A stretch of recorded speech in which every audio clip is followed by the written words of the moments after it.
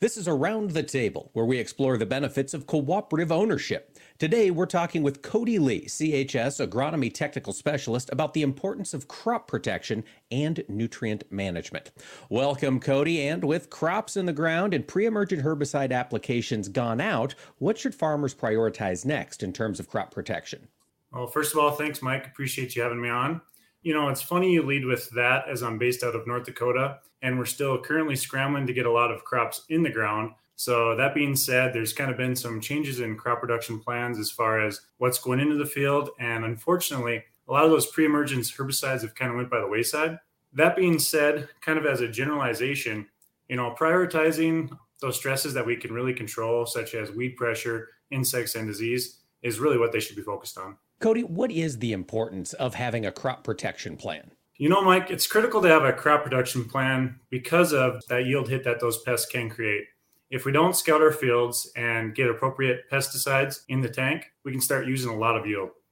Especially when talking about like a weed perspective, those weeds are out there competing for the same thing that our crops need, such as sunlight, nutrients, and even space.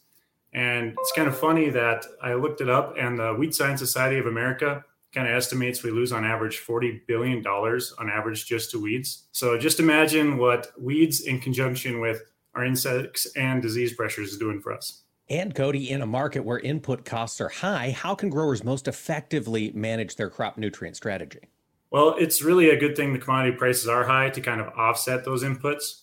However, I think this is a really good scenario with the commodity price the way we are to kind of go and chase and get that high reward scenario.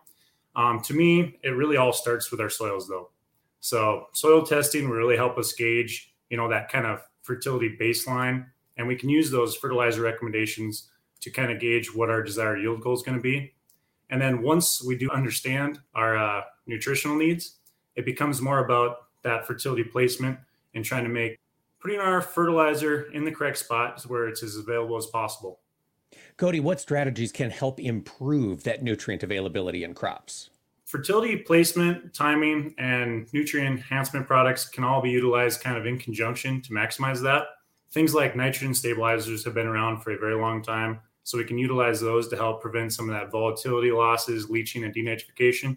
Then there are also things like chelates, where we can use those to help improve our micronutrient availability and even prevent some of that phosphorus tie-up. And then we can also use in-season supplement smaller quantities of nutrients, through the foliage, such as micronutrient applications. What is the best timing and placement for nutrient applications at this point in the growing season?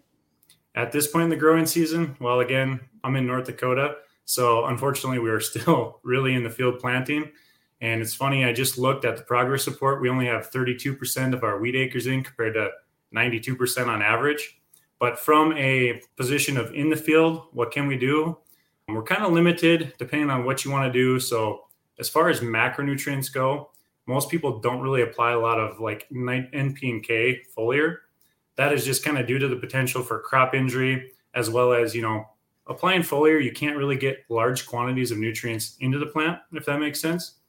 However, there is ample opportunity for micronutrient applications in that time of the season.